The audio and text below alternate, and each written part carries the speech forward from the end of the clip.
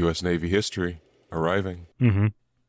Welcome back to the U.S. Navy History Podcast. I am Dale, and I am joined by the effervescent Stephen, the XO. Hey, Stephen. Hey there, everyone. How's it going today? So, where we last left off, we were in the Western Theater of Operations. We were on the Vicksburg campaigns, and we were just about to start talking about the second campaign of Vicksburg. Does that sound familiar? It sounds very familiar. Almost like we were talking about it just a little while ago. Yeah. So, you ready to get underway? Let's cast off. Alrighty. So, the second campaign. This began in the spring of 1863 and was successful, and is considered Grant's greatest achievement of the war. Ending the war wasn't the greatest achievement? His greatest achievement. Ah. Lots of other people were in the war. You know, thousands, tens of thousands, hundreds of thousands. Nay, I say millions. So he knew he could not attack through Mississippi from the northwest because, he found out that his supply line was vulnerable and his riverborne approaches had failed repeatedly. So he looked at the dirt roads and he saw that, hey, they're starting to dry out. The rainy season and the winter season is not as wet. So we can use them. So he takes the bulk of his army down the western bank of the Mississippi. On April 16th, U.S. Navy gunboats and troop transports managed at a very high risk to themselves to slip past the Vicksburg defensive guns and ferry Grant's army across the river to land south of Vicksburg at Bruinsburg.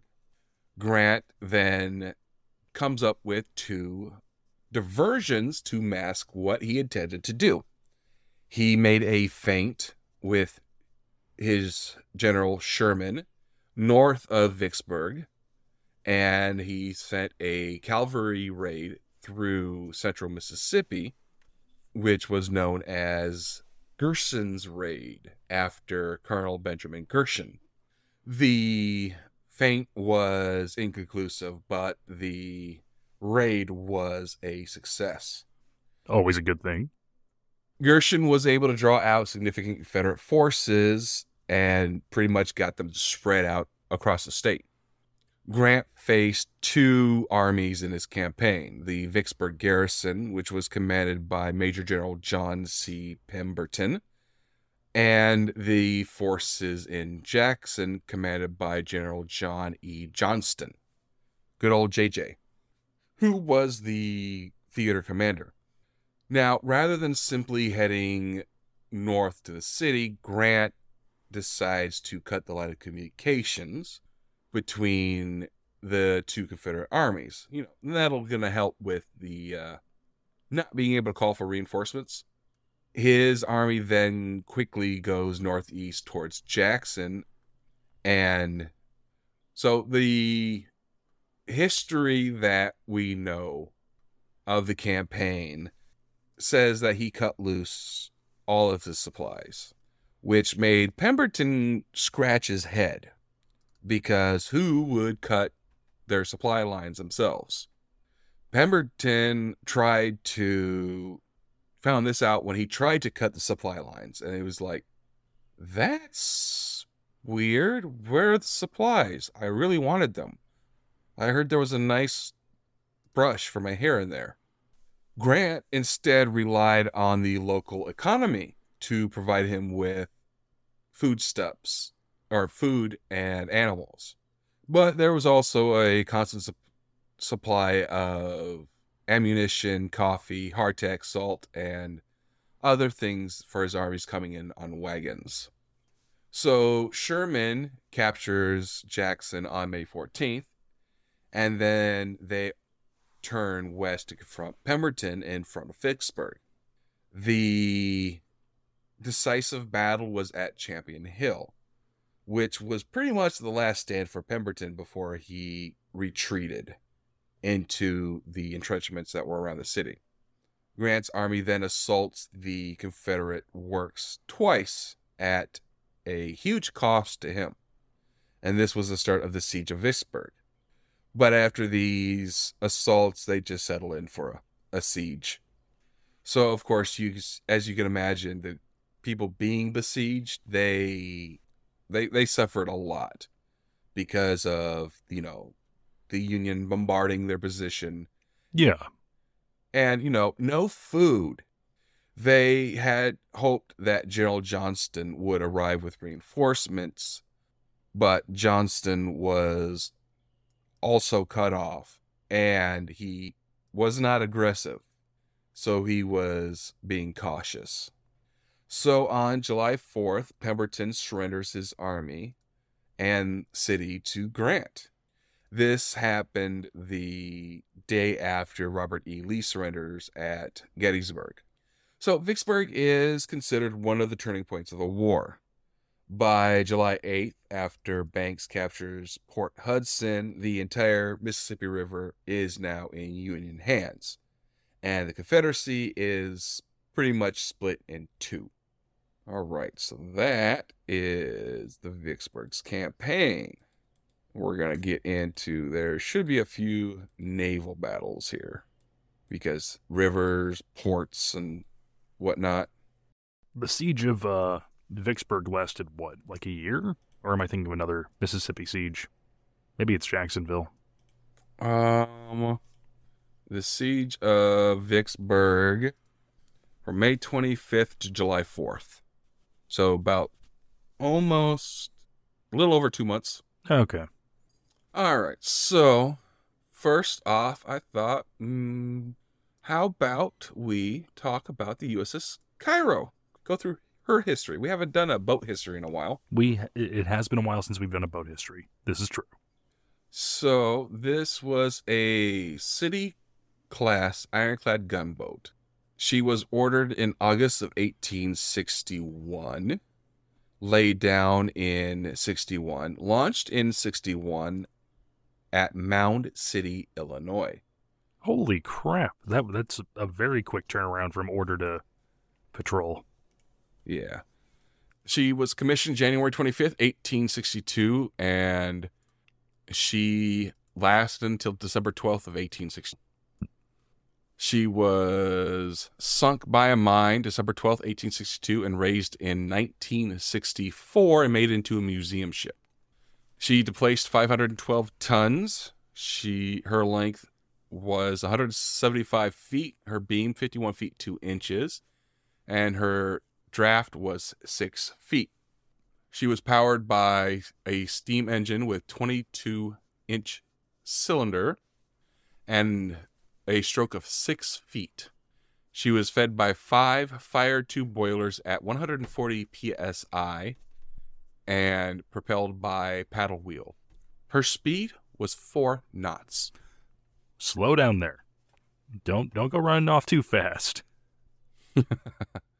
She had a complement of 251 officers and men. Her armament was, when she was built, 3 8-inch smoothbores, 6 42-pounder rifles, 6 32-pounder rifles, and 1 12-pounder rifle. And she was then upgraded in November with 3 8-inch smoothbores, 3 42-pounder rifles, 6 32-pounder rifles, 1 30-pounder rifle, and 1 12-pounder rifle. Okay, that is some serious boom boom. Her armor, she had a forward casement of 2.5 inches. Her pilot house was 2.5 inches. She had 60 feet of the side covering the machinery at 2.5 inches. And the forward part of the casement sides was 3.5 of railroad iron. So Cairo was built in 1861 by James Eads and Company in Mound City, Illinois, under the contract to the United States Department of War. She was commissioned as part of the Union Army's Western Gunboat Flotilla, with U.S. Navy Lieutenant James M. Pritchett in command. Cairo served with the Army's Western Gunboat Flotilla, commanded by Flag Officer Andrew Hull Foote, on the Mississippi and Ohio rivers and their tributaries until transferred to the Navy on October 1st, 1862, with the other river gunboats. She participated in the occupation of Clarksville, Tennessee on February 17th, 1862, and of Nashville, Tennessee on February 25th. She then escorted mortar boats to begin operations against Fort Pillow on April 12th, and participated in engagement with Confederate gunboats at Plum Point Bend on May 11th. On June 6th, 1862, she joined in the triumph of 7 Union ships and a tug over 8 Confederate gunboats off of Memphis, Tennessee. I think we went over that last episode. Mm-hmm. Where they pretty much sank or captured 5 gunboats and 1 escaping. She then returned to patrol on the Mississippi until November 21st, when she joined the Yazoo expedition. And then on December 12th of 1862, she was clearing mines from the river in prepping for an attack on Haynes Bluff in Mississippi, where she was struck by a mine, because I'm translating torpedo to mine for you, and it was detonated by people hiding behind the riverbank, and she sank 12 minutes afterward. Fortunately, there were no casualties. So, like a lot of the Mississippi Theater ironclads, her armament changed over her life, which, wasn't very long to begin with.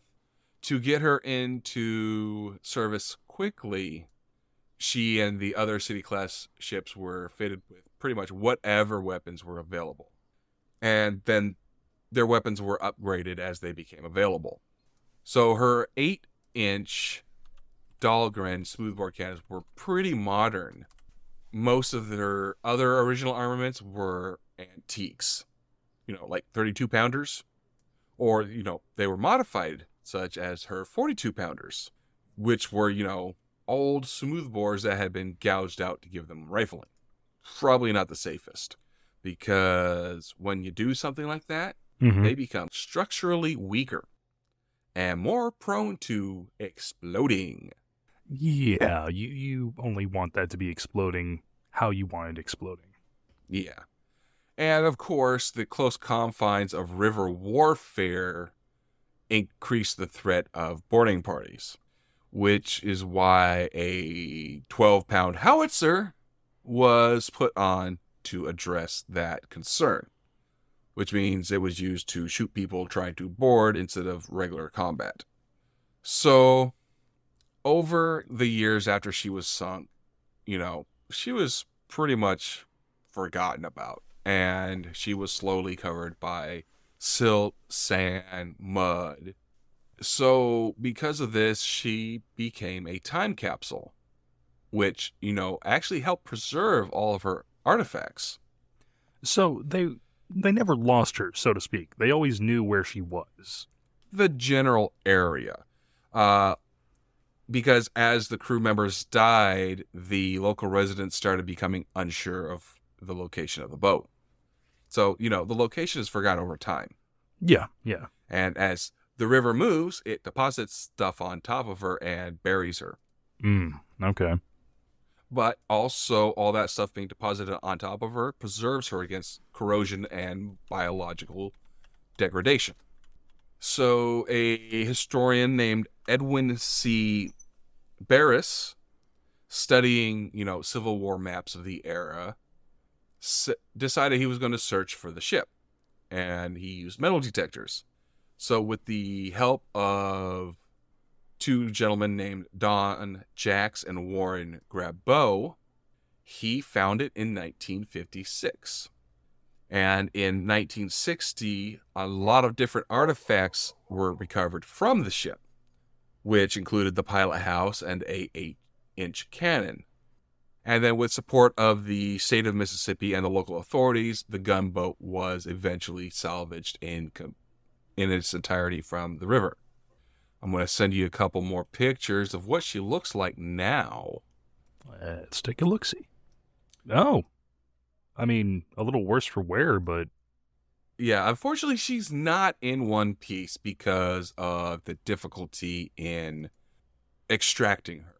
Because 3-inch cables that they were using to lift her out cut very deeply into her wooden hull. So then they just started scrambling to save as much of her as possible. They decided to cut her into 3 sections, and by the end of December, the remains were placed on barges and towed to Vicksburg. And in the summer of 65, the barges carrying her were towed to Inglis Shipyard on the Gulf Coast in Pascagoula, Mississippi. There, they removed her armor, cleaned and restored it, and the 2 engines were taken apart, cleaned, and then reassembled. Sections of the hull were braced internally, and a sprinkler system was operated continuously to keep the white oak structural timbers from warping and checking. Then on September 3rd, 1971, the Cairo was listed on the National Register of Historic Places. In 1972, the United States Congress enacted legislation authorizing the National Park Service to accept title to Cairo and restore the gunboat for display in Vicksburg National Military Park. Of course, with anything with the government, it takes a long time, and that means that funding didn't come through until June of 1977. And that is when the vessel was transported to the park and partially reconstructed on a concrete foundation near the Vicksburg National Cemetery. A shelter was built to cover her and was completed in October of 1980, with the museum opening in November. They recently replaced the space frame shelter with a tension fabric system to provide better cover. Now, the stuff that they recovered from her revealed weapons, ammunition, naval stores, and personal gear of the sailors who served on board. So everybody can go right now and see it at the USS Cairo Museum. She, even though, over time she suffered degradation due to exposure to the elements, bird droppings, and vandalism, she is still the best preserved Civil War ironclad. There are only 3 of them remaining, including the Cairo is also the CSS New Sea and the CSS Jackson. And they predict that pretty soon Cairo will be the only one left because of degradation. so being under the river for so long actually aided in its, Preservation. I was going to say conservation, but I knew that was the wrong word. Yeah. Though you could say that ironclads are now endangered. They are endangered. There's only 3 of them left. You are absolutely correct about that. So that's the Cairo. Now we're going to get into the Yazoo Pass expedition. This was a joint operation of Major General Ulysses S. Grant and his Army of the Tennessee, and Rear Admiral David D. Porter and his Mississippi River Squadron. Grant's objective was to get his troops into a flanking position against, the Confederate defenders. And this expedition was an effort to bypass the Confederate defenses on the bluffs near this city by using the backwaters of the Mississippi Delta as a route from the Mississippi River to the Yazoo River. Once on the Yazoo, the Army would be able to cross the river unopposed, thus, success. Mm-hmm. So the operation would require a pretty deep penetration into enemy territory. This was dominated by water, so cooperation between the Navy and the Army was necessary. The Army needed the Navy be a water taxi. I mean, that is the Navy's job more often than not. Mm-hmm. So the expedition begins on February 3rd, 1863, when they breached a levee on the Mississippi River, allowing water to flow from the river into a former channel that connected with the Yazoo River through a number of other waterways. The fleet passes through the cut into Moon Lake, through the Yazoo Pass on the Coldwater River, and then into the Tallahatchie, which combines with the Yallowbusha to form the Yazoo River. And this meets the Mississippi pretty close to Vicksburg. So from the very beginning, it is delayed by obstacles that were, more serious than the Confederate resistance. So forward motion was as little as 10 miles a day. So because this progress was so slow, the Confederate Army was able to set up a fort and block passage of the fleet near the town of Greenwood, Mississippi.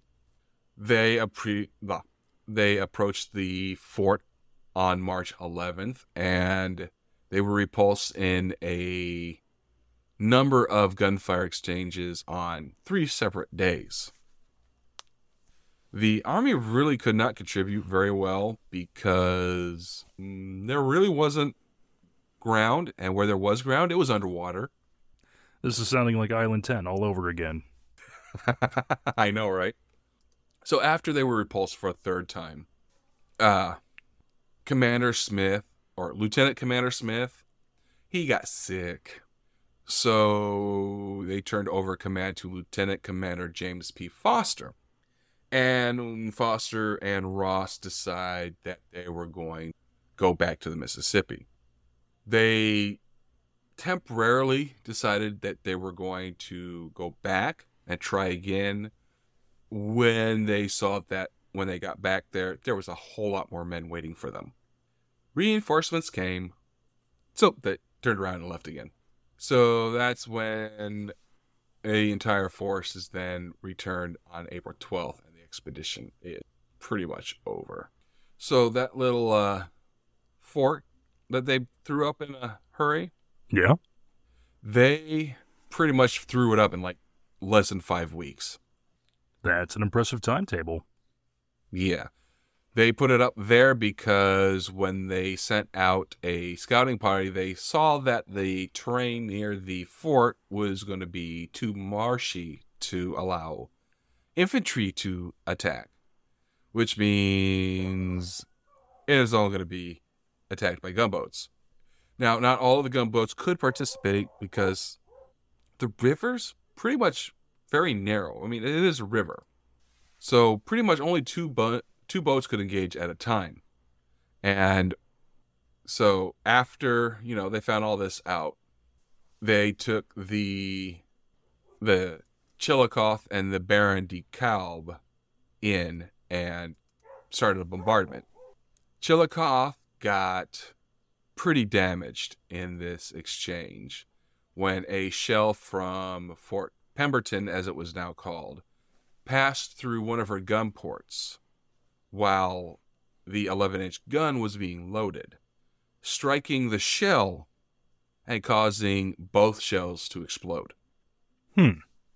So it was a double shot, with it being won by with one of the shots being by the enemy.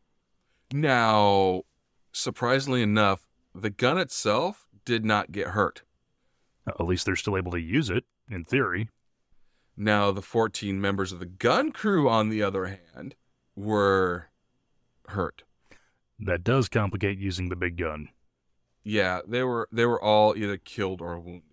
Now, the other boat, the Baron de Kalb, didn't suffer any real damage because, she was a superior boat in construction, and because the Confederate gun crews concentrated their fire on the Chillicothe.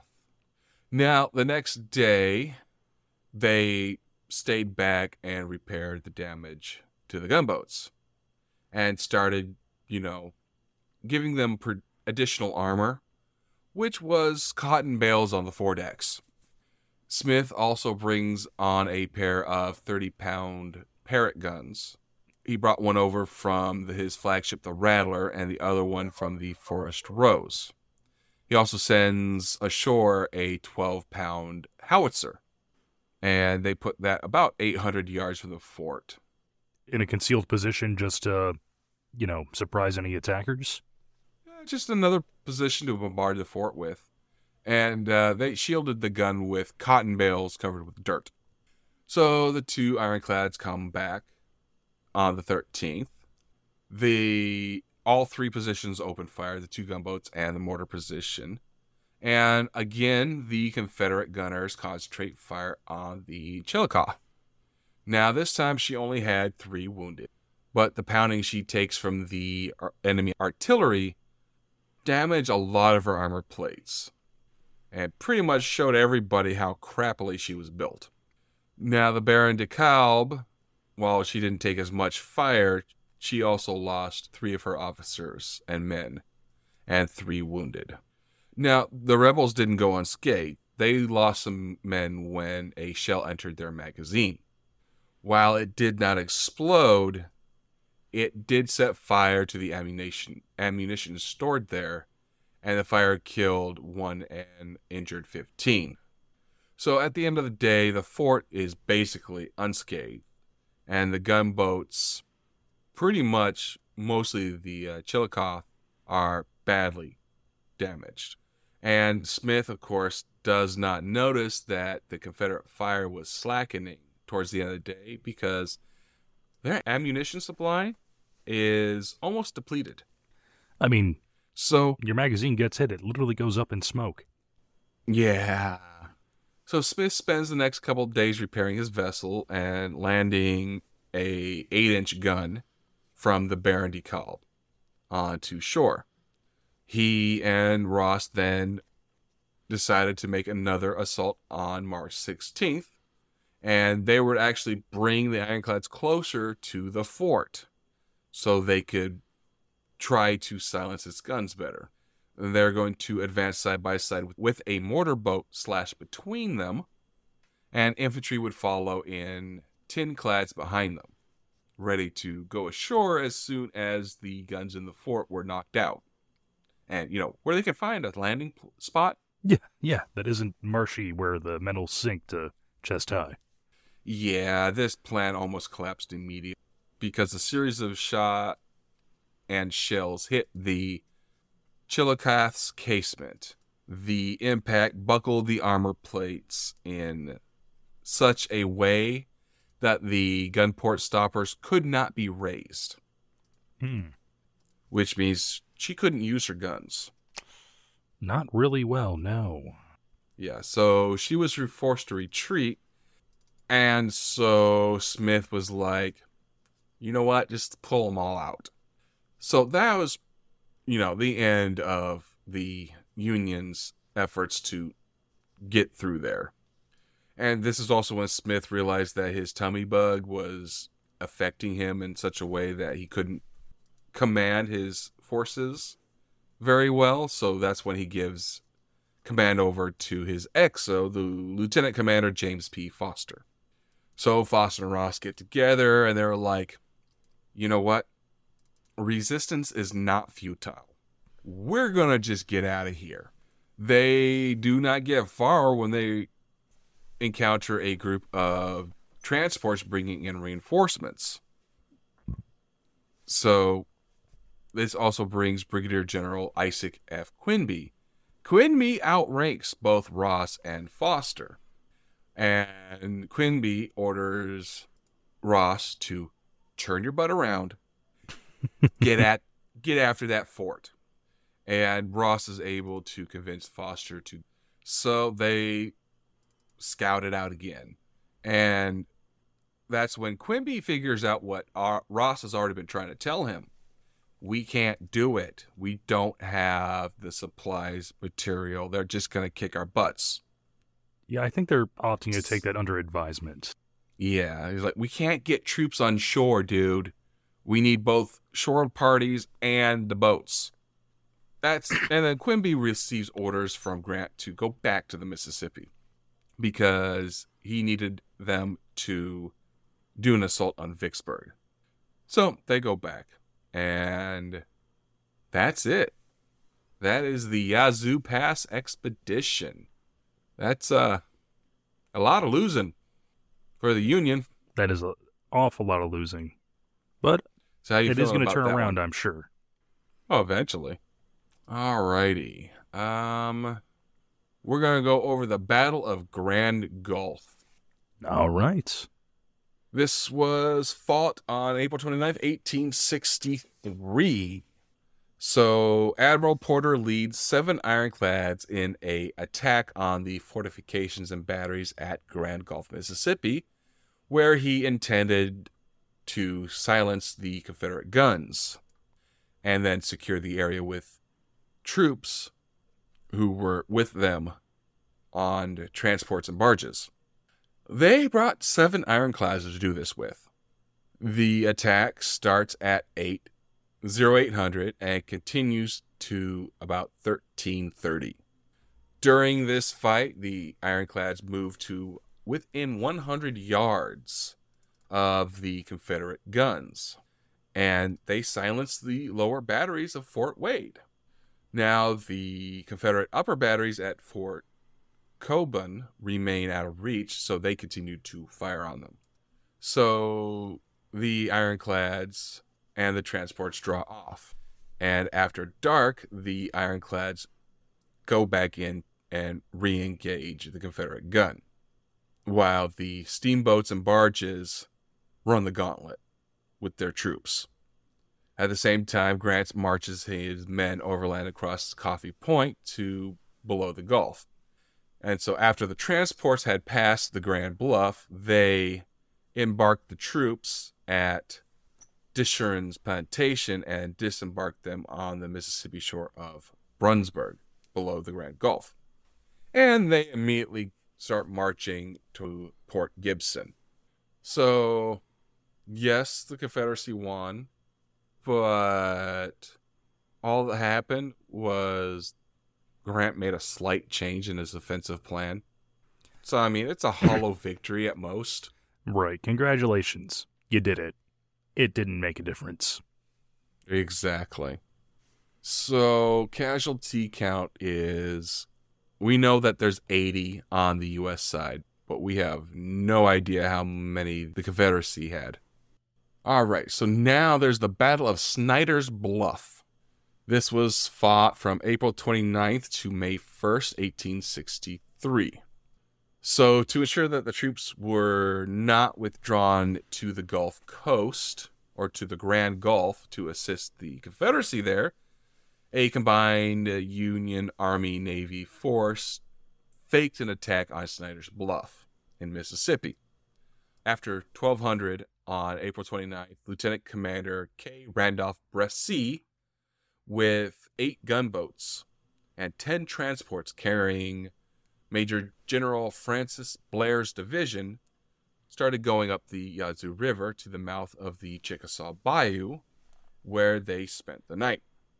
At 0900 the next morning, everybody except one gunboat continued going upriver to Drumgold's Bluff and engaged the enemy batteries there. During the fight, the Choctaw suffered more than 50 hits. Oh my goodness. But no casualties. So at around 1800, the troops on the barges, they go ashore and march along Blake's levee towards the guns. And as they neared Drumgoold's Bluff, a battery opens up on them. This creates casualties and havoc. This halts the advance, as you can well imagine.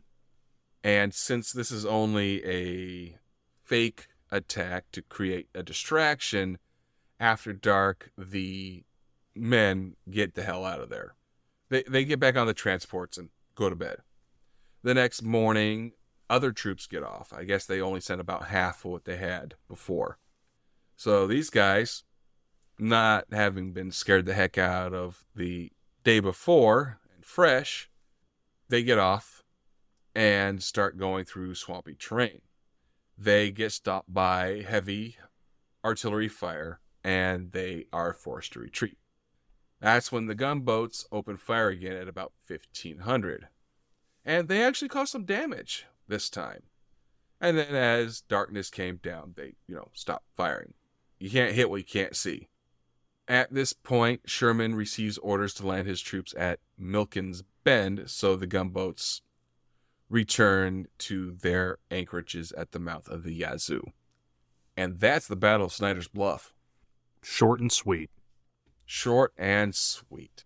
So next week, we're going to get into the Steele's Bayou expedition.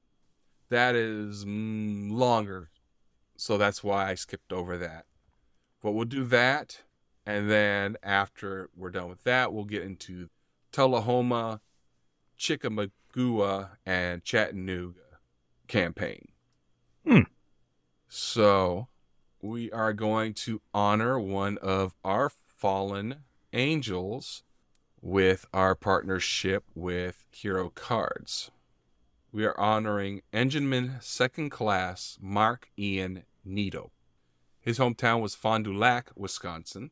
He was stationed on board the USS Cole, DDG 67. He received the Purple Heart, and his date of sacrifice was October 12th, 2000. Killed in action in Aden, Yemen. He was 24. Mark Nito was born on July 25th, 1976 in Champaign, Illinois.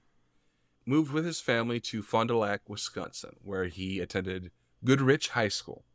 According to his mom, he fell behind in school and was unsure about what he wanted to do with his life after graduation. He wanted to go to college, but the cost was out of reach for the family. He loved repairing machinery and spent his free time restoring a 1980 Chevy Camaro. And when a military recruiter visited his high school, Nito learned that you could sign up to be an engineman in the Navy. An engineman is the men and women who operate and maintain diesel engines. Sounds like something he'd be very interested in. Mm-hmm. He also saw the Navy as an opportunity to pay for college after his service, which is a lot of people do. You can also do college courses while in. A lot of people do that when you deploy for your 6-month tour. If you're lucky that it's only 6 months, you can do college classes on board. In November 1994, Nito made the 70-mile trip to Milwaukee and enlisted in the U.S. Navy. A month later, he was assigned to his first choice of schools, Naval Station Great Lakes, located in northern Illinois, just a 2-hour drive from home. And he was going to be trained as an engineman. That's the same place I did my A school. We were right next door to each other. According to Nito's mother, Sharon Prepke, quote, "That was great because he could come home almost every weekend unless he had duty. He would bring all of his buddies home, and I would cook for them, and we'd have a great time. They were very respectful and would always throw money on the table for groceries for all the food I would cook. They always came home." So after completing basic training, Nito stayed at Great Lakes for training at Surface Warfare Enlisted School Command. Completing the program July 5th, 1995, he was sent to San Diego, California for pre-commissioning training, then to Pascagoula, Mississippi, where he was assigned to the USS Cole DDG 67. The Cole was a brand new guided missile destroyer launched on January 10th, 1995, and commissioned on June 8th, 1996 at Port Everglades, Florida. The ship would be based out of Norfolk, Virginia.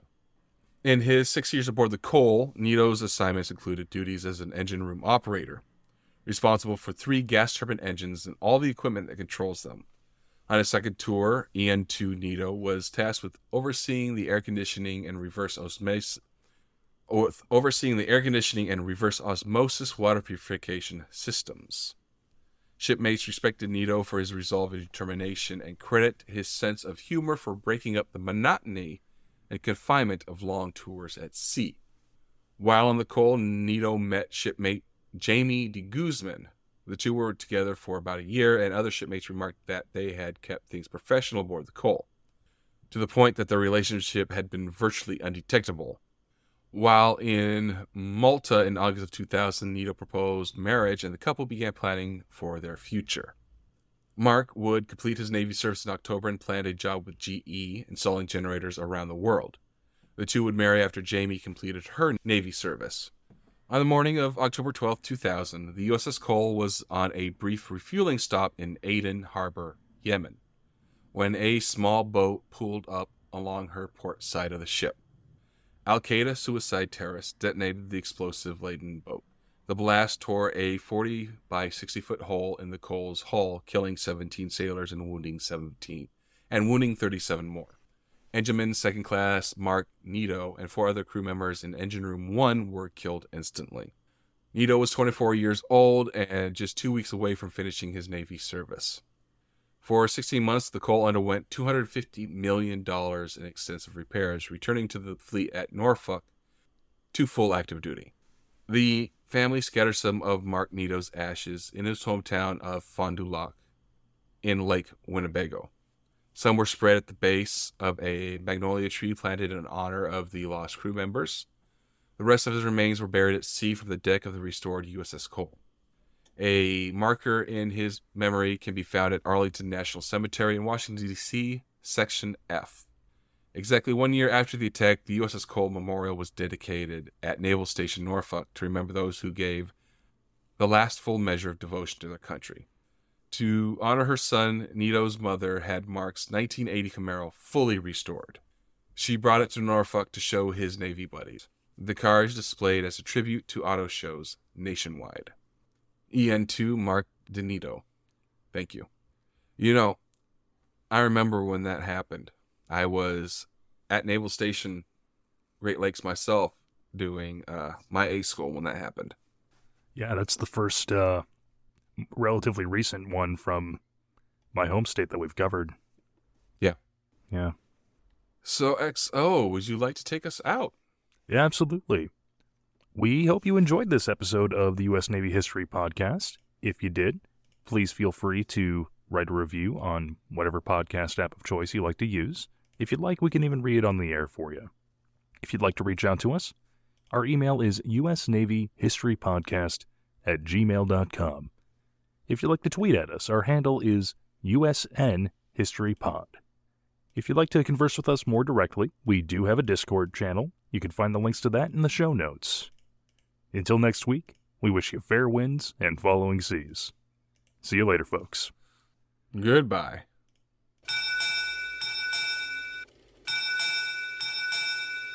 U.S. Naval History Podcast. Departing